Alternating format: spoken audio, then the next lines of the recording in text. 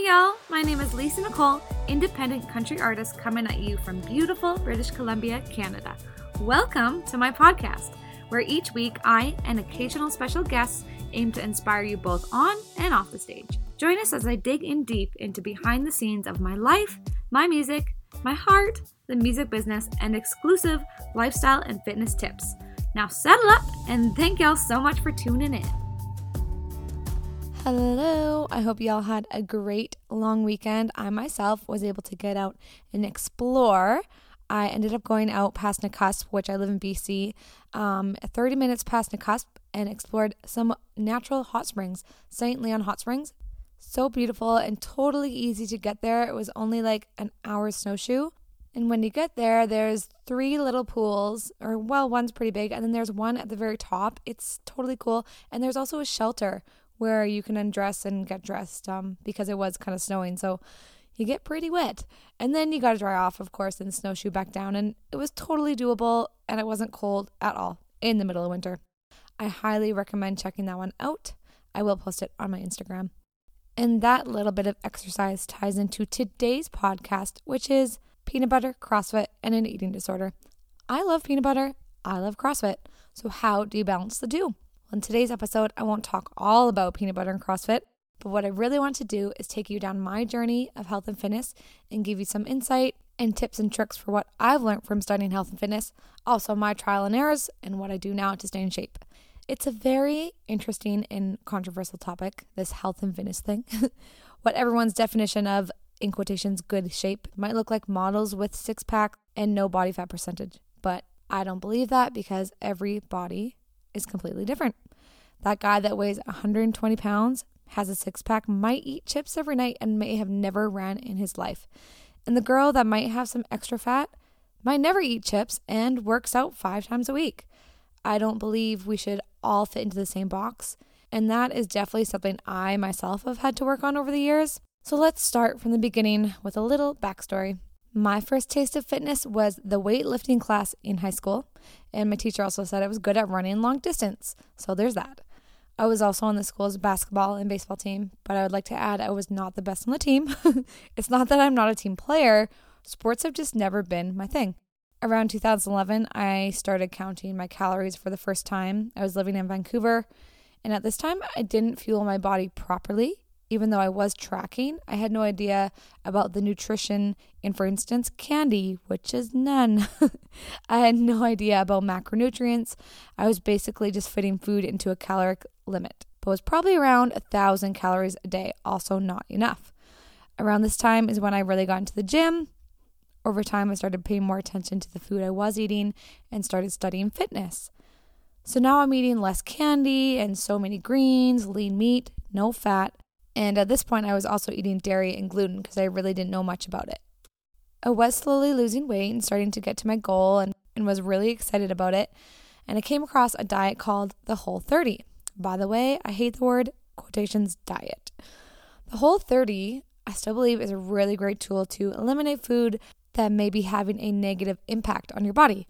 So for 30 days, you have no sugar, no gluten, no dairy, legumes, sweeteners, no alcohol. It wasn't hard, and I got addicted to how I felt eating that clean. So next up was clean eating. After I slowly introduced a few of the foods back into my diet, I realized at the time that dairy and gluten were causing me to feel bloated, inflamed, sluggish. I decided to remove the dairy and gluten from my diet completely, and keep in mind, whipped cream is one of my favorite treats, so that sucked. But I felt great, and I looked great. And by this time, it's early 2014, when it ended up being the smallest in my life, which on the scale was about 124 pounds. That said, I had removed so much from my diet, I barely let myself live at all. I was always hungry, and I probably ate some form of vegetable every 2 to 3 hours, I'd say. I literally would pack a cucumber around in my purse. Not even lying, ask my friends. I did feel fairly energized over this time, but I also started getting bad stomach aches, and I'm just going to say bad farts. You guys, I could clear a room. Can't believe I just said that, but I am all about being real this year. Too much info? My workouts during this time were around 5 to 6 days a week, and sometimes 2 a day. I think there are a few reasons why I went down this really obsessive road, I would say. I do genuinely love the feeling of feeling fit, healthy, and energized. But looking back, the guy I was dating was all about aesthetics, and he was into steroids. And so I felt a huge amount of pressure from him to look that way. During this time, I was living in Vancouver, and eventually we went through a bad breakup, so I moved back home. It was during this time where I started to do things like eat almost a half a jug of Adam's peanut butter and some apples, or my other vice would be a bag of kettle chips or a can of whipped cream. And this is when I learned I was an emotional eater, and I started to develop a binge eating disorder. My other habit, I wouldn't call it a bad one, but maybe just hard to break, is that growing up, we were always taught to finish everything on your plate because there are starving children in this world. So I've always struggled with eating until I'm satisfied and not really full. It's been hard to tell myself, okay, you can save this for later. My workouts were still fine, but I slowly started to plateau at the gym. When you're not fueling your body properly, that will happen. And I almost thought I might go down the bulimic road because I started purging once in a while. That didn't totally get out of hand, but my food binging disorder was not any better. I remember one time at Thanksgiving, I'm getting so real, you guys. I ate Appies, and I had a plate of dinner, and then a second, and after that, I had dessert with lots of whipped cream. And after that, while we were cleaning up, I kept picking at stuffing, and after that, I ate more whipped cream. I was so full that I was lying on my grandma's bed in so much pain, and that was one night I purged. These binges happened for a few years. Most of the time I would do it in private, or at least try to sneak the food when no one else would see. The only person that really knew was my mom, and after a couple of years I told some close friends. It was really hard going into a relationship as well with this disorder. I always felt really nervous and scared to eat around him, or visiting his family gave me huge anxiety because I never knew what they would be serving, and then I would feel bad, either say no or I'd eat something that made me feel sick. And how many times I have said no to going out with friends because of food anxiety, about I don't want to ruin my diet. And instead of taking that experience with my friends, I would say no over food. It is really hard to tell people these kinds of things, let alone talk about it in a podcast to the whole world. Most people don't understand, but I know some of you will relate to this and know that you're not the only one. A lot of people don't understand how if you have just that one cookie, it will spike your insulin and leave your body wanting more and more and lead you to go home and eat everything in sight. What bugged me the most was when people would say, oh, just have one bite. Just let yourself live a little. Because they had no idea the struggle I had with food. It's like telling a recovering alcoholic, just have one. Let's just have fun this one night. Addictions don't work that way. But here is one thing, you guys. Cancer is hard. Losing someone is hard. But putting down the cupcake is not hard. I do say that with a grain of salt because believe me when I say temptation is tough. So now it's 2015 and I'm on to the next thing. I'm always trying to rediscover what will work for my body, which is why I've done a lot of trial and errors. And I don't believe it's always about what's that next fix or what's the new diet now. I think for myself, it's about finding what works for me. So now I'm on the 21-day fix from Beachbody. I really enjoyed this one and it got me back into a good groove. The only thing I did differently was I did not do the program at home like it's meant to be done. I took all the workouts to the gym and I did extra cardio, so I was still quite obsessing over all of it. Around this time, I had won the artist development program and was headed to Toronto for the winter. I was at the gym 5 to 6 days a week and sometimes 2 a day, going to do cardio early in the morning, then cardio and a workout later at night. Really not taking enough time for my body to rest. Rest is another thing I have learned throughout the years and is still a hard one to master. I do want to give a shout out to a few gyms that sponsored me over the years, Performance Fitness and Peak Physique, so thank you guys so much. Over the years, it's been hard trying to fit into what the music industry wants you to look like. First of all, it's not easy being on the road and trying to weigh out all your food and food prep and hit the gym. I have done it so many times, so here's a couple of road stories for you. Whenever I was on the road and would stay with a friend or anywhere that had a kitchen, I would either have to stay up late or get up extra early just to cook chicken, sweet potatoes, and prep salad. One time, we were visiting Sun Country, a country radio station in High River. I brought my magic bullet, my banana, my spinach, and my protein powder into the station so I could use my blender. They thought it was pretty funny. And just ask Jody Seeley about that one. I always have to pack a bag of food and a big cooler around. It is so much work when you're trying to juggle everything else on the road. And not only getting up early for prepping food, but all the time, Jason would sleep in and I would get up way earlier just to get my workout in before we drove for 12 hours. It is exhausting. Sometimes if I skip a big workout, I'll just get out of the car and do squats and lunges during stops. Always trying to never let 2 days go by without exercise, which I think is healthy, but I also think it's healthy to make sure you get enough sleep, which I'm getting better at. So now it's 2016 and I'm back home from Toronto and plateauing in those workouts again. I could not do a pull-up to save my life, literally.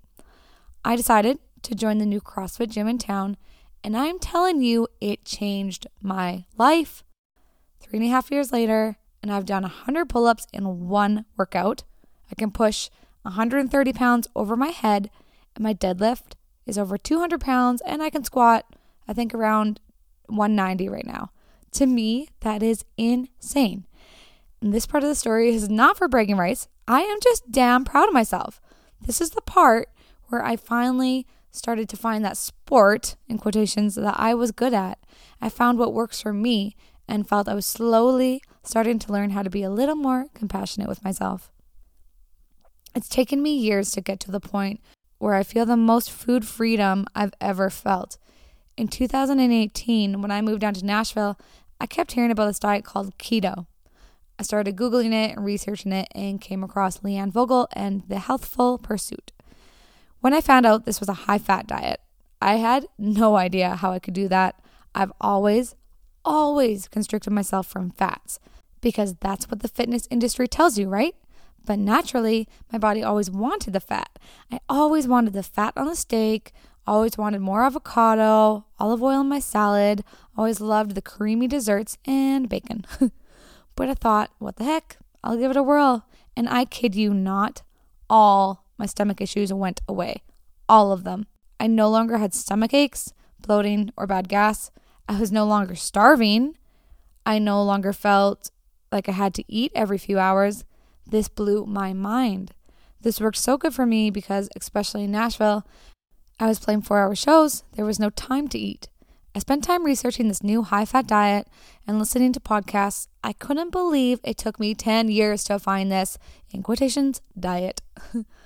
Once I got the keto down, there was this other buzzword I've never heard about, intermittent fasting, which I learned goes hand in hand with keto. So I started dabbling with that too. I tried the 24-hour fast. That was neat, but I've only done that once or twice. Now on the daily, I stick to 16-hour fasts. So usually I'll go from about 7 o'clock at night, I'll finish eating, to about sometimes 1 or 2, noon. It kind of depends and varies on how I'm feeling and if I'm hungry. For someone like myself who travels so much, keto and intermittent fasting have been amazing tools for me. I don't have to worry about finding a plug-in for my magic bullet somewhere along the road, or even worry about eating until 1 or 2 p.m. It's been really great. To take all this one step further, in April 2019, I started working with a nutritionist. She wasn't like the nutritionists I've dealt with in the past.